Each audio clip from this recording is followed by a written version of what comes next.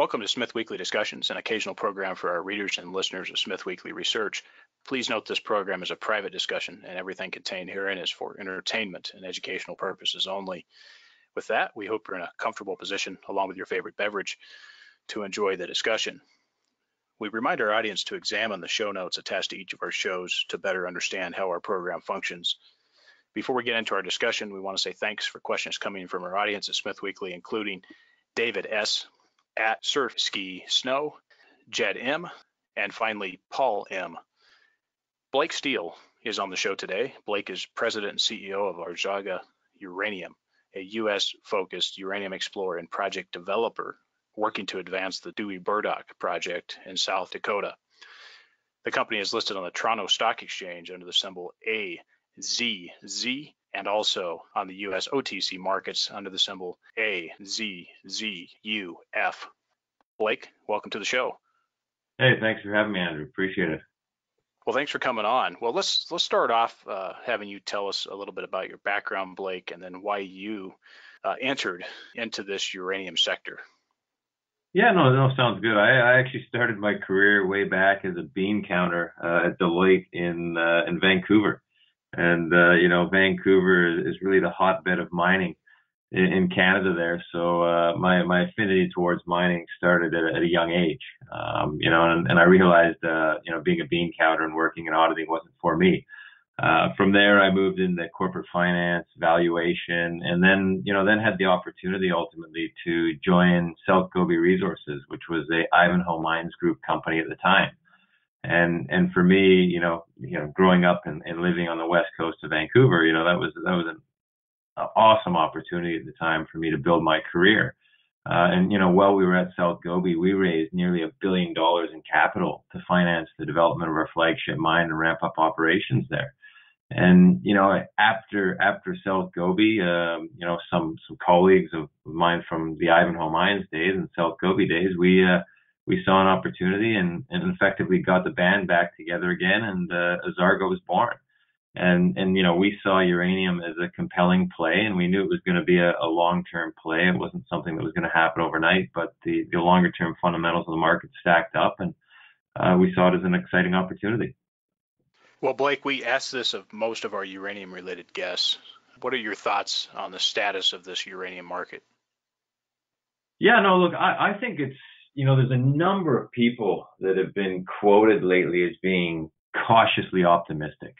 But I'm going to have to say, from my perspective, I am actually very optimistic at this point on the turnaround in the uranium market, regardless of the U.S. Working Fuel Group recommendations, which could be another positive catalyst for the U.S. nuclear industry. But I think we need to look past that. The uranium market fundamentals are stronger than almost any other commodity, if not all, at this point in time. 75% of uranium production is not making money. Eventually, prices are going to have to move north here. And I think if we look at the Nuclear Fuel Report, which looks at the entire nuclear fuel cycle, and that was just released by the World Nuclear Association a couple of weeks ago, and that comes out every 2 years. For the first time in 8 years, nuclear power and uranium demand projections rose in all three scenarios. In the reference case scenario, which is really the base case scenario, uranium demand grew by 1.8%, and pretty impressive numbers here. And I think a lot of the main reasons for this change was you've had modification of energy policies globally. You look at France; they've delayed the reduction of nuclear as part of their overall energy mix from 75% to 50% from 2025 to 2035. They're allowing nuclear reactor operating life extensions beyond 40 years. You shift gears and you look at the U.S. State legislatures are starting to support nuclear power generation through utilities receiving subsidies. Ultimately, they're recognizing the critical role that nuclear plays in providing carbon-free emissions. Again, in the U.S., it's granting further reactor extensions, allowing reactors to operate for up to 80 years. And that's not to mention China and India, and you look at the extensive nuclear programs that they have in place, as well as new reactors in many other countries. So, I think it's a very positive space to be in at this point in time. Nuclear electricity generation has risen for 6 years straight, not far off all-time highs. And look, globally, demand for electricity continues to rise and must be met by clean options. I mean, nuclear accounts for 10% of the electricity globally. Looking at the market specifically, 2018 was the first time in a number of years the market had moved into a deficit position. And the uranium market is forecast to be in that deficit position for the foreseeable future. So not only do we need idled mines to come back online, but additional new supply is required to fill the supply-demand gap. And really, there's a misconception out there about mine restarts. You know, a lot of people will compare restarting a mine to flipping a switch. You know, and I think one of your previous guests used an example of a Coca-Cola bottling factory and hitting the switch on that. And at the end of the day, staff have to be retrained. They need to be hired. Significant capital must be invested.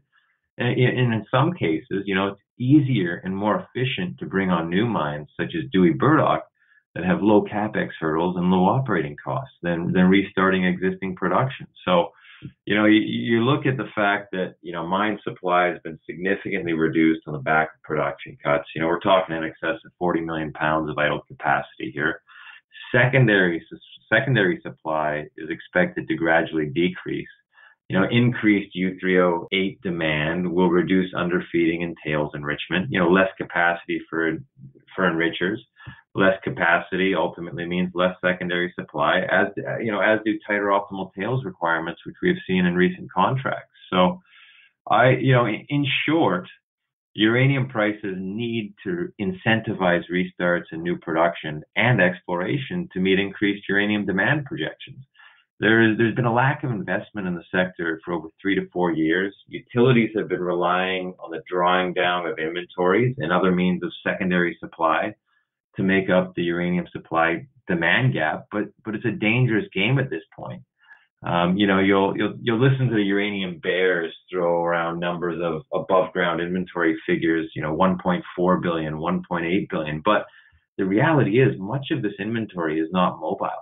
You need to back out depleted tails, holdings by financial entities, holdings by governments for strategic purposes. And in that figure, you also need to remove China, who is aggressively ramping up nuclear power generation. And if you look at the U.S. utilities specifically, they hold just over 2 years worth of inventories, which is actually at the low end of historical norms. And fuel cycles are long. I mean, we're talking 18 to 24 months to go from mining a pound of uranium all the way through the fuel fabrication cycle. So, markets are going to react early. Utilities need to start contracting, and frankly, they have. Security of supply is the most important consideration for utility, as the input cost of uranium is negligible relative to the overall cost of operating a reactor. We've seen Cameco recently contracting, and though the exact pricing figures have not been disclosed, we can also almost be certain it was higher than the quoted long-term price of $32, which to me really, and we can come back to this later maybe, but the $32 long-term price really means nothing, as no meaningful contracts are being signed at these levels. So I think, if you look at the market as a whole, you've got the continued supply curtailments by Cameco and Kazatomprom. Kazatomprom recently announced that they would be extending their supply curtailments through 2021. You've got a decline in inventories. You've got significant producer purchasing. Cameco is expected to purchase 10 to 12 million pounds of uranium before the end of the year to fulfill commitment obligations. And again, we've seen evidence that the utilities are starting to contract again through Cameco's increased contract books. So, in my view, prices should start to move higher. And in my view, the market is very vulnerable to a supply shock at this time. The perceived overhang of excess uranium is misleading. With this purchasing by Cameco and other utilities re-entering the market, that's going to put upward pressure on uranium prices before the year is out. And as I said, that doesn't even take into consideration the potential positive market response from recommendations out of the U.S. Nuclear Fuel Working Group. And just one last point here. Sorry, I've been talking a lot here, Andrew. But to put inventories into perspective, earlier this year, Cameco was seeking offers for 1 million pounds in the spot market, but they could only fill 1/3 of that order at market price. So there really is, to me, a misconception between perceived availability and supply and actual supply. You know, if looking at it simplistically, if there was excess supply, I mean, would the spot price really be holding nearly half a year at $25 a pound? Well, you covered a lot there, and it all very positive. And it would be nice to know, and we'll find out soon, what the real depth of the market is when Cameco attempts to do what they do. Yeah.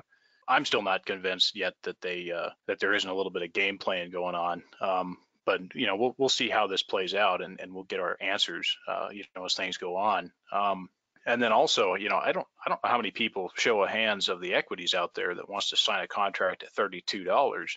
I just, you know, with the fundamentals that you have going on, I'm sorry, but even if you have a project that proclaims an all in cost of 10 or 12 bucks a pound uranium, I don't know why you would still want to even consider signing one at 32. I would look for higher, but that's just me. And given the market fundamentals, I think that supports my statement. And then with your comment about Yeah. the Coca-Cola bottling factory and being able to restart that, I would just put it in perspective. For the uranium market, and restarting a mine is like trying to restart a Coca-Cola bottling factory in Venezuela. Good luck. And so you know, that's my statements there. Well, I'll tell you what, let's move on. And I really appreciate your update and your thoughts on the market. I think they're spot on, no pun intended, for the spot price. How do you think investors should approach this market when they look at it now? You know, everybody agrees on the ultimate direction, or at least, you know, the bull crowd goes with an agreement on the ultimate direction, but maybe they don't know when to pull the trigger. What are your thoughts from an investor perspective?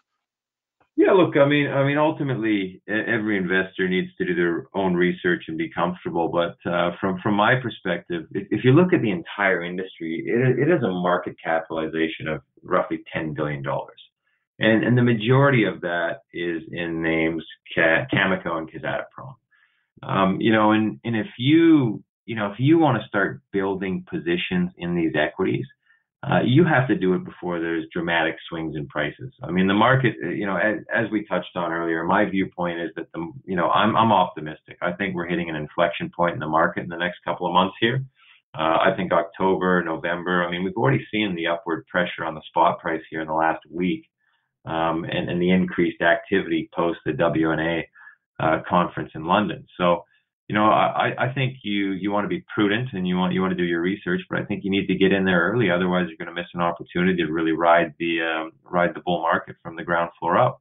And you know, looking at it specific to what types of companies you want to be investing in. Well, I mean, I look at Azargi Uranium, and I look at us specifically, and I say that we provide investors with the optimal leverage into the uranium market. You know, we are debt free. You know, we continue to de-risk Dewey Burdock. We're not in production now, which, you know, frankly is a fortunate position, and it makes my job a lot easier.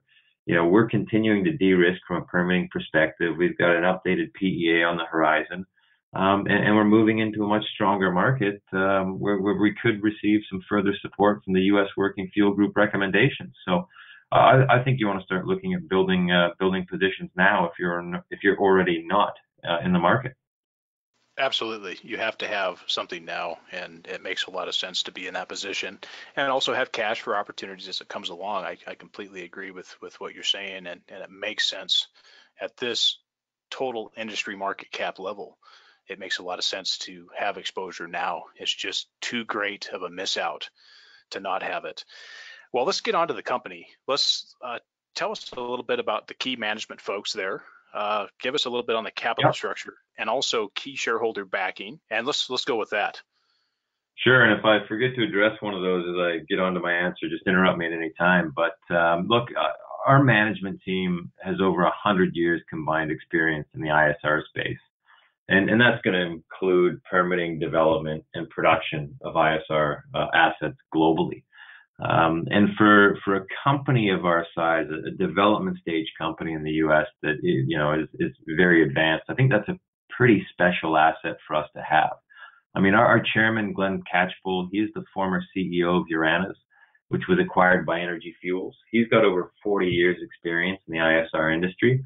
Our COO, John Mays, He's worked with ISR producing businesses in both Kazakhstan and the U.S.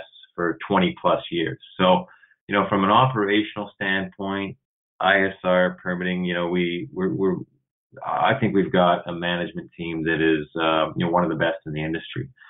Looking at our capital markets experience and our depth of knowledge across the uranium sector, global capital markets. Again, I think it's difficult to compete, and I think the team is one of the assets of our business. So, you're going beyond that. And sorry, Andrew, I've already forgotten what your second question is. So if you don't mind refreshing my memory, that would be great.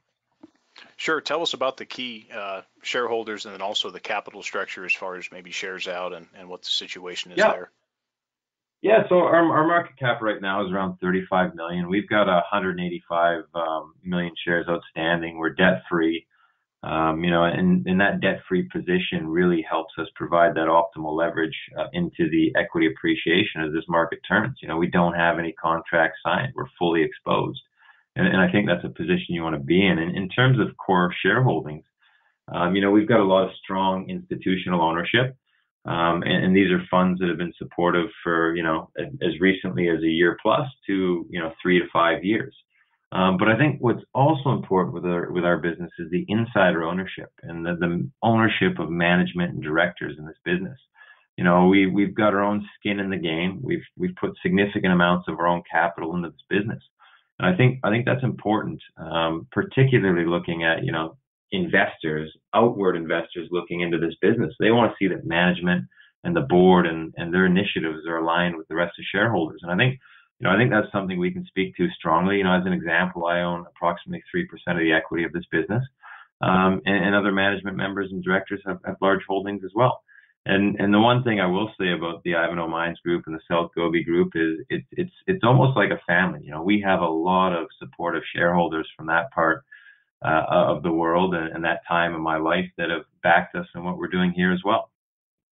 How about the efforts by management at current share prices? How is management approaching alignment with shareholders?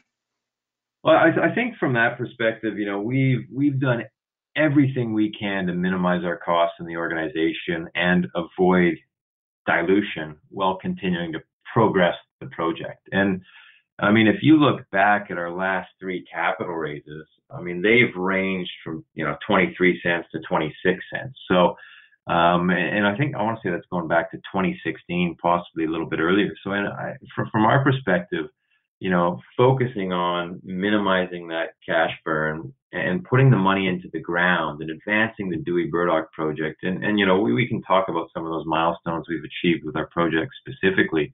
And completing the merger with URZ Energy, really adding scale and diversification to our business. I think ultimately shareholders can take a look at that and see that we're not just talking a position. We're doing everything we can to protect that position and avoid and protect shareholder value. Let's get on a little bit to the project. Can you give us an update on the status of the EPA permitting and also the NRC hearing? So, I mean, I'll just touch broadly on our focus, getting the Dewey Burdock and run through the permitting situation there for you. And as you said, we're focused on low-cost uranium assets in the United States. Ultimately, we want to be America's next uranium producer. Our flagship project is the advanced stage Dewey Burdock project. It's located in South Dakota, USA. And the Dewey Burdock project is one of the leading undeveloped in-situ recovery projects in the U.S., if not the world. And why I say in-situ recovery is, and I want to point this out to your listeners, is in-situ recovery accounts for roughly 50% of uranium production in the world. And it accounts for the lowest cost form of uranium mining.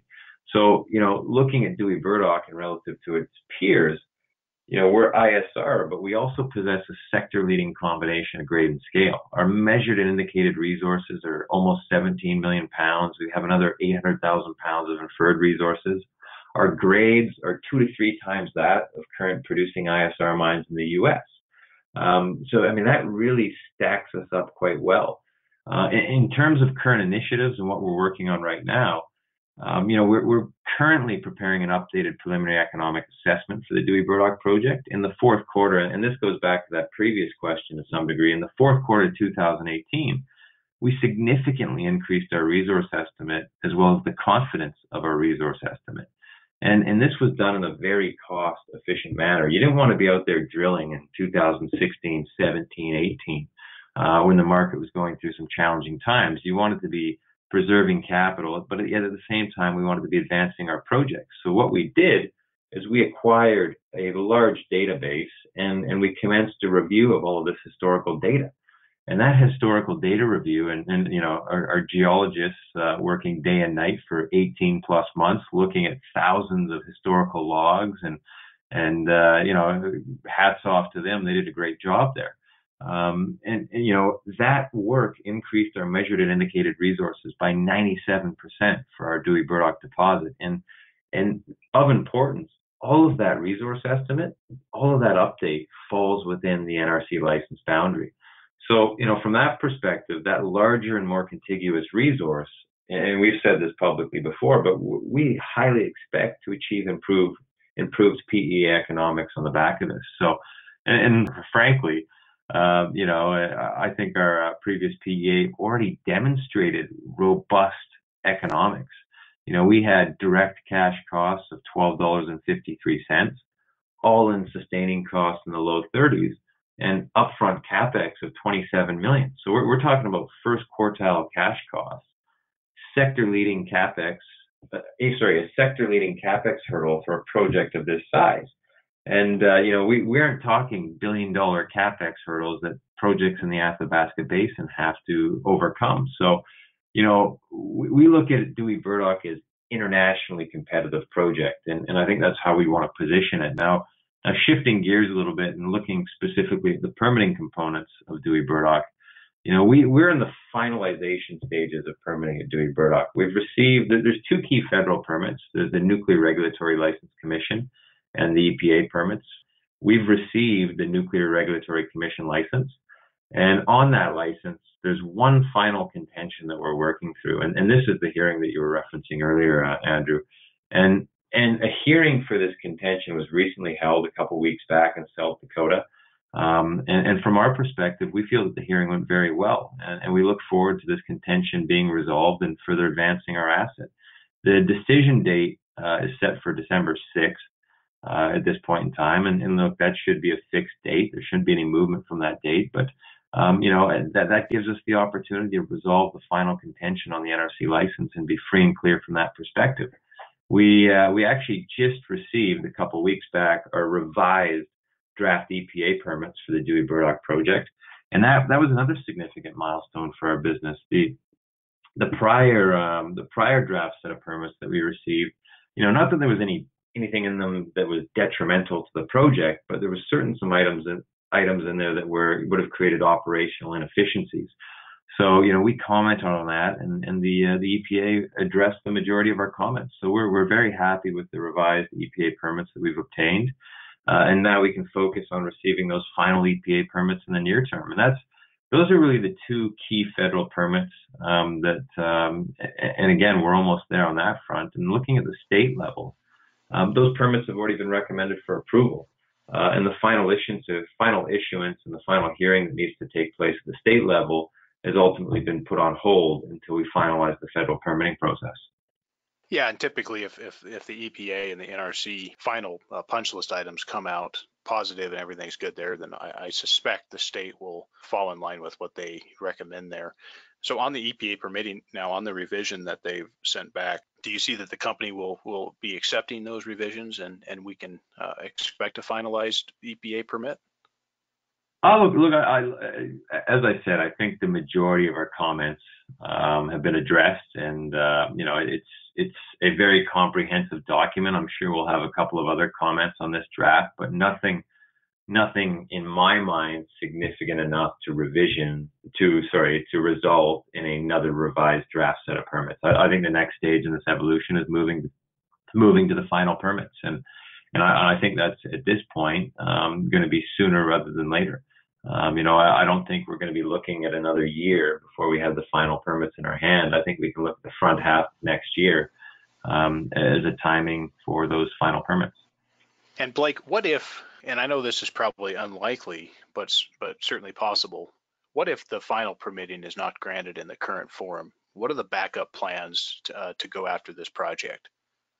Oh, look, I mean, at this point, yeah, I would say that is a very minimal scenario. I don't actually even foresee that happening. But I don't see a backtracking occurring at this point. I mean, technically speaking, the NRC has already blessed this project.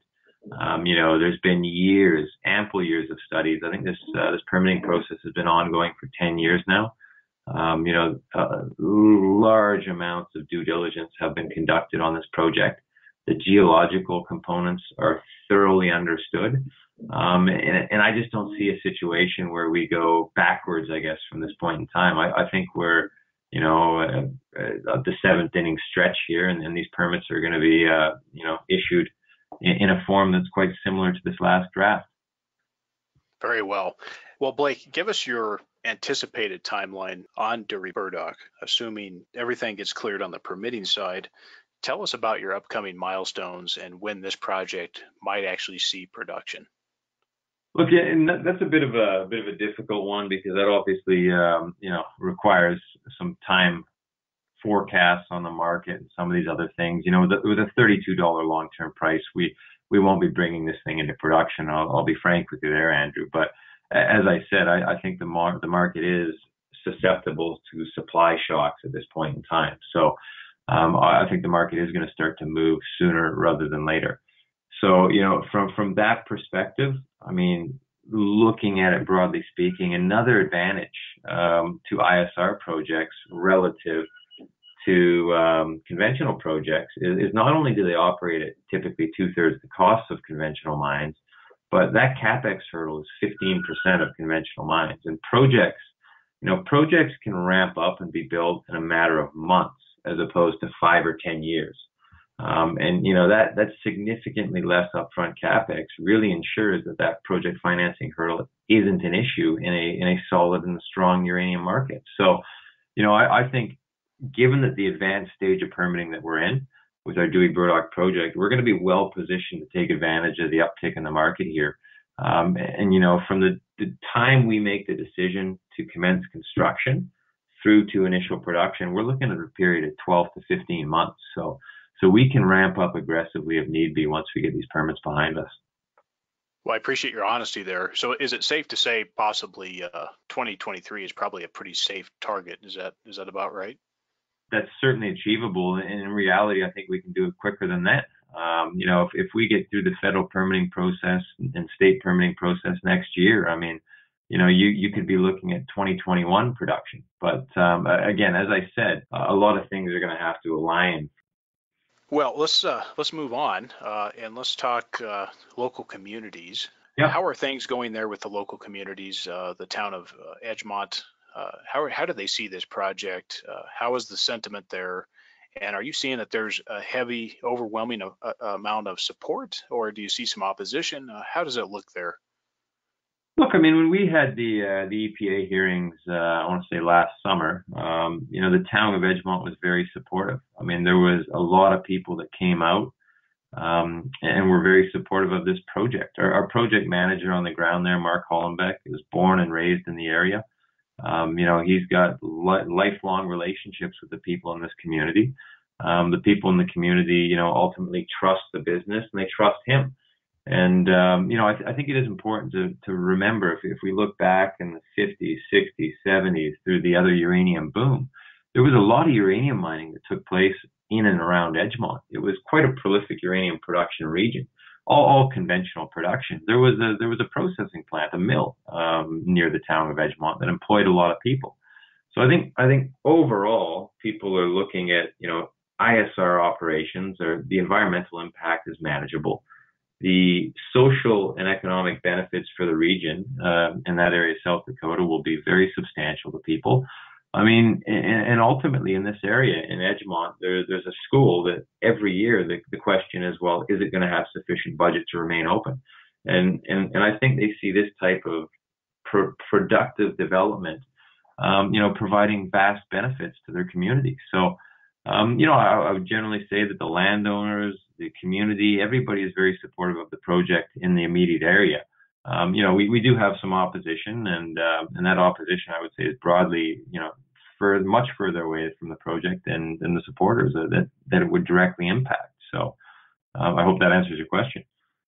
Right. Well, no, it's interesting how you have the opposition is conveniently some distance where they're unaffected from the operations, and that just happens to be where you have the opposition, which is interesting in itself, and their position not having any any risk.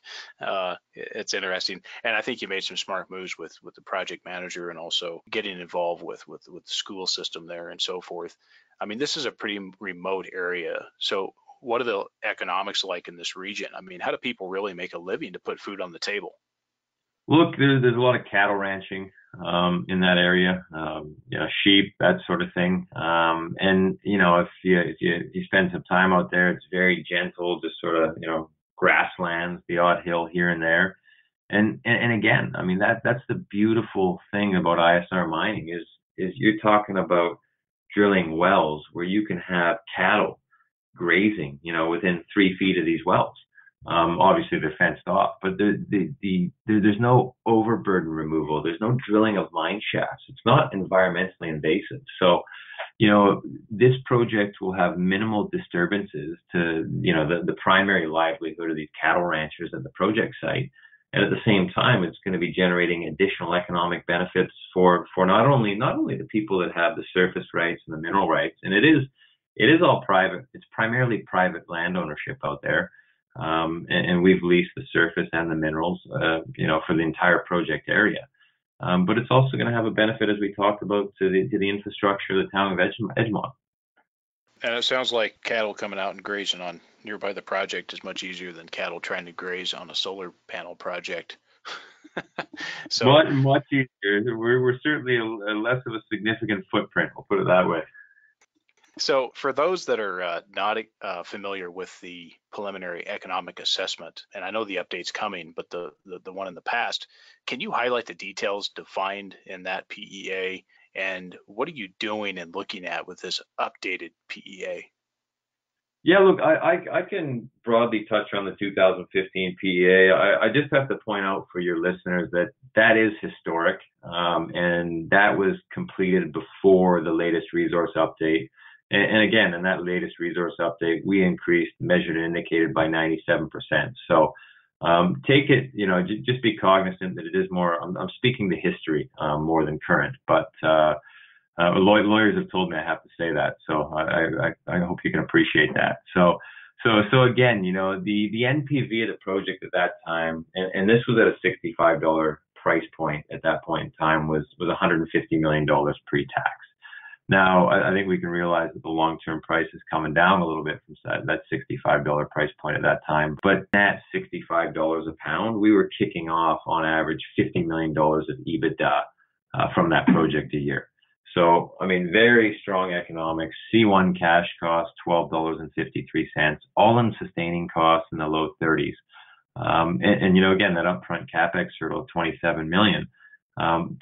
Put the economics of that project in 2015 on very, very solid financial footing. And what we've done here is we've significantly increased the resource, and we've made that resource larger and more contiguous. So, we would have an expectation as we further define the continuity of the deposit and increase the scale that we're going to achieve cost savings. And in my view, those cost savings that we're going to achieve are going to more than offset the whatever price assumption we ultimately decide to use in this upcoming PEA. So, and the one other thing that I think is quite interesting about the project, and we haven't touched on, is there are several miles of mineralized trends that remain to be further delineated. It's not 17 million pounds measured and indicated plus 1 million pounds of inferred, and that's it. There's a lot of upside to this project as well. And again, there's been historical estimates on the Dewey Burdock project itself that talk about uranium trends and mineralization in the mid-20s in terms of millions of pounds. So, not only is this PEA going to build on what we've already achieved in terms of expanding that resource, and again, we expect it to provide improved economics, but there's still potential for further growth at Dewey Burdock. And not to mention, I mean, we've also got Dewey Terrace, which is directly adjacent to Dewey Burdock on the Wyoming side of the border. And when our geological team was doing that historical data review on Dewey Burdock, they identified significant uranium mineralization at Dewey Terrace. And when I say directly adjacent, I mean it's just the continuity of the land holding straight directly across the Wyoming border. So, from our perspective, Dewey Terrace has the potential to become a satellite project and supplement the existing resources at Dewey Burdock.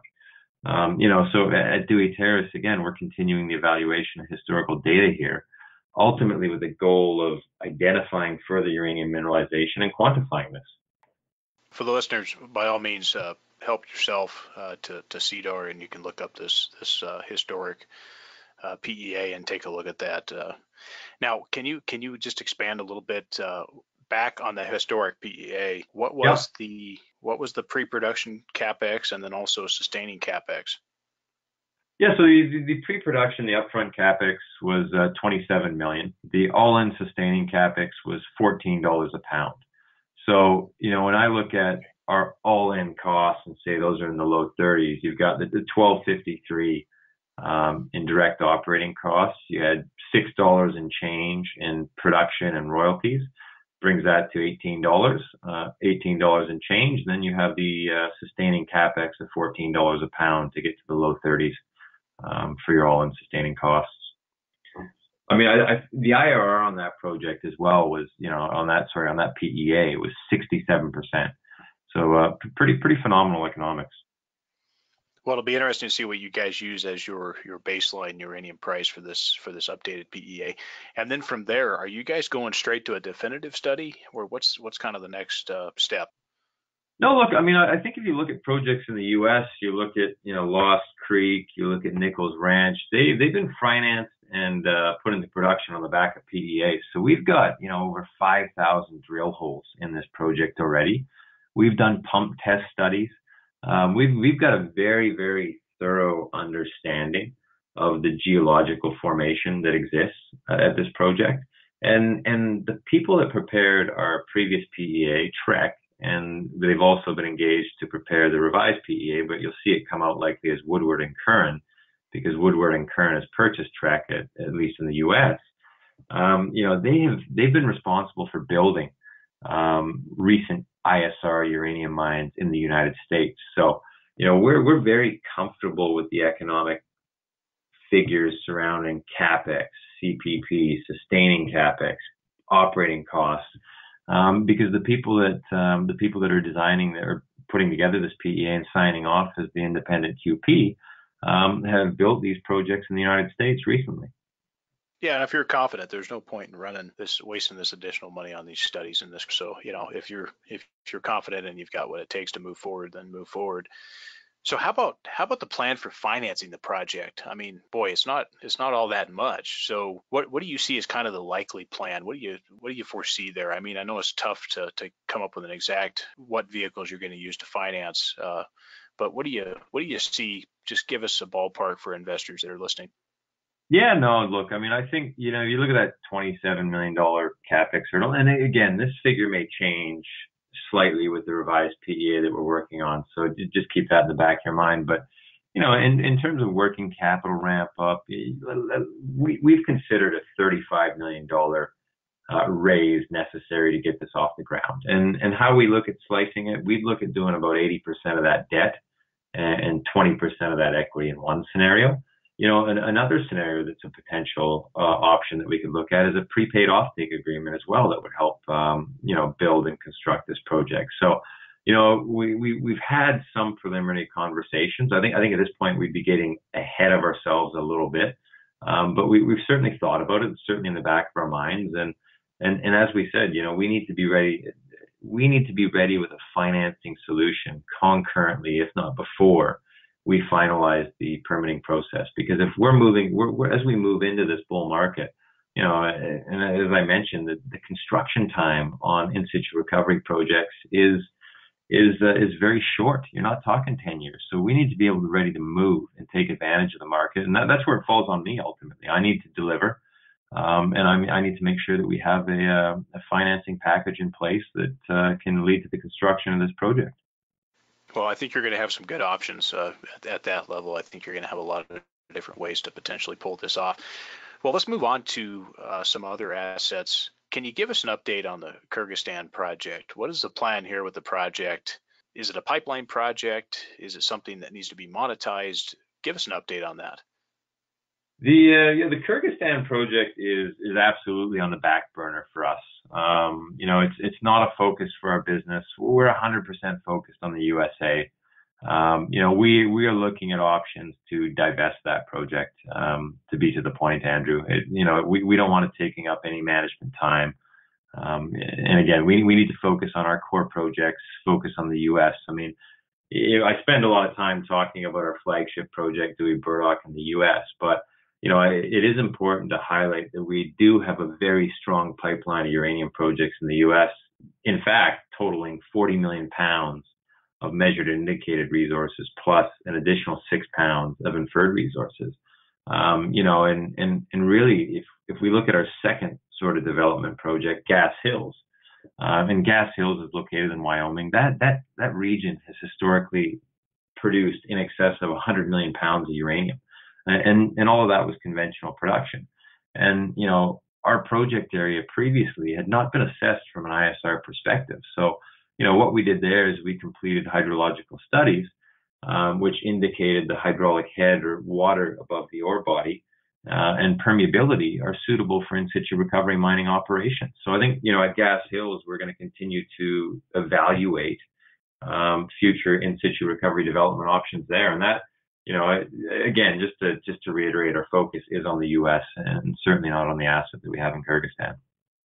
And I was going to ask you about that with the other assets in the United States. Besides gas, is there any others that are just are they just more or less pipeline projects that will be in a bull market and Dewey Burdock's up and running? Is that those other projects you're going to be looking at expanding those and advancing those forward?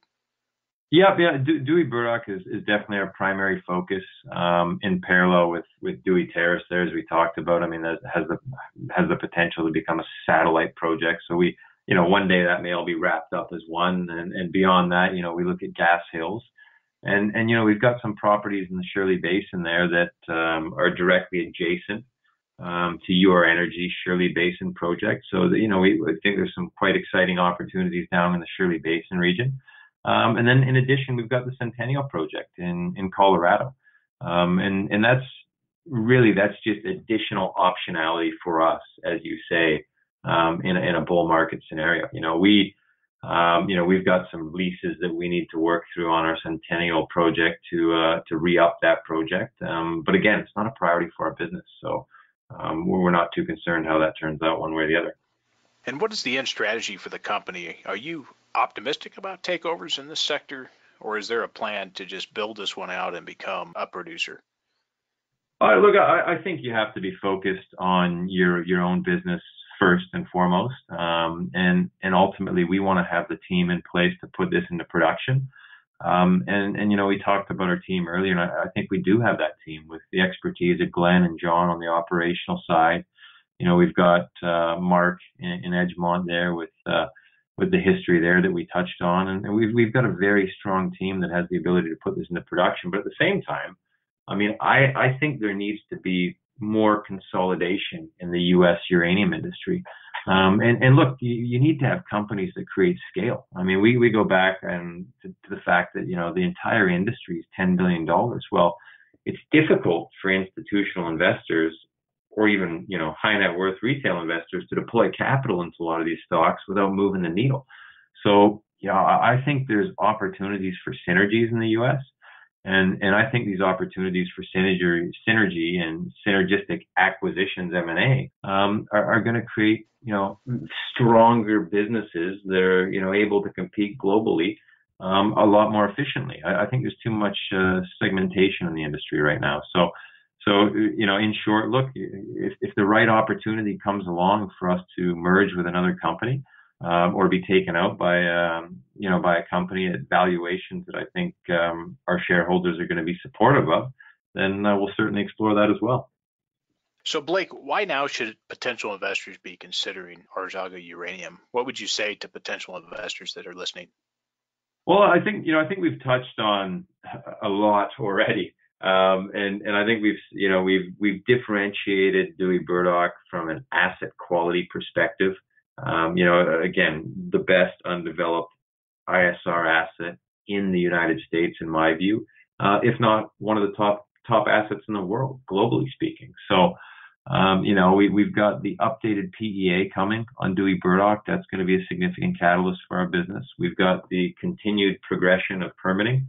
As we touched on, the finalization of the NRC license contention, the finalization of those EPA permits. We've got the renewed focus on ISR amenability at Gas Hills, the potential quantification of mineralization at the Dewey Terrace project, which can serve as a satellite project to Dewey Burdock. So, we've got a lot of upcoming catalysts that are business specific. And, aside from that, you've got the U.S. Working Group recommendations that are due to come out on October 10th. And again, I say I want to differentiate, and we position our asset at Ozarga Dewey Burdock as internationally competitive. But that doesn't mean I won't take the extra bump that could come along with this. And you've seen the UPA talk about 7.5 requests to contract for 7.5 million pounds by 2025 or 10 million pounds by 2030 from U.S. companies. I mean, I'm certainly not going to complain about that, Andrew. Absolutely. No, I think that there's some good things coming there. Blake, how can investors reach out to the company and to you for more information? Look, we have on our website an info@ozargauranium.com contact email address. I mean, I'm happy for interested parties to contact me directly. My email is blake@ozargaresources.com. Drop me a line at any point in time. I'll be responsive. We've also got our website, www.ozargauranium.com. I think, that'll provide investors a good overview of our business. But yeah, no, it's important that we're responsive to existing shareholders, potential shareholders, and we want to make sure that we are being that. Well, Blake, it's been a pleasure. I really appreciate you coming on and telling us about the company, and we look forward to having you back in the future. Hey, no, I appreciate the time, Andrew. Thank you very much.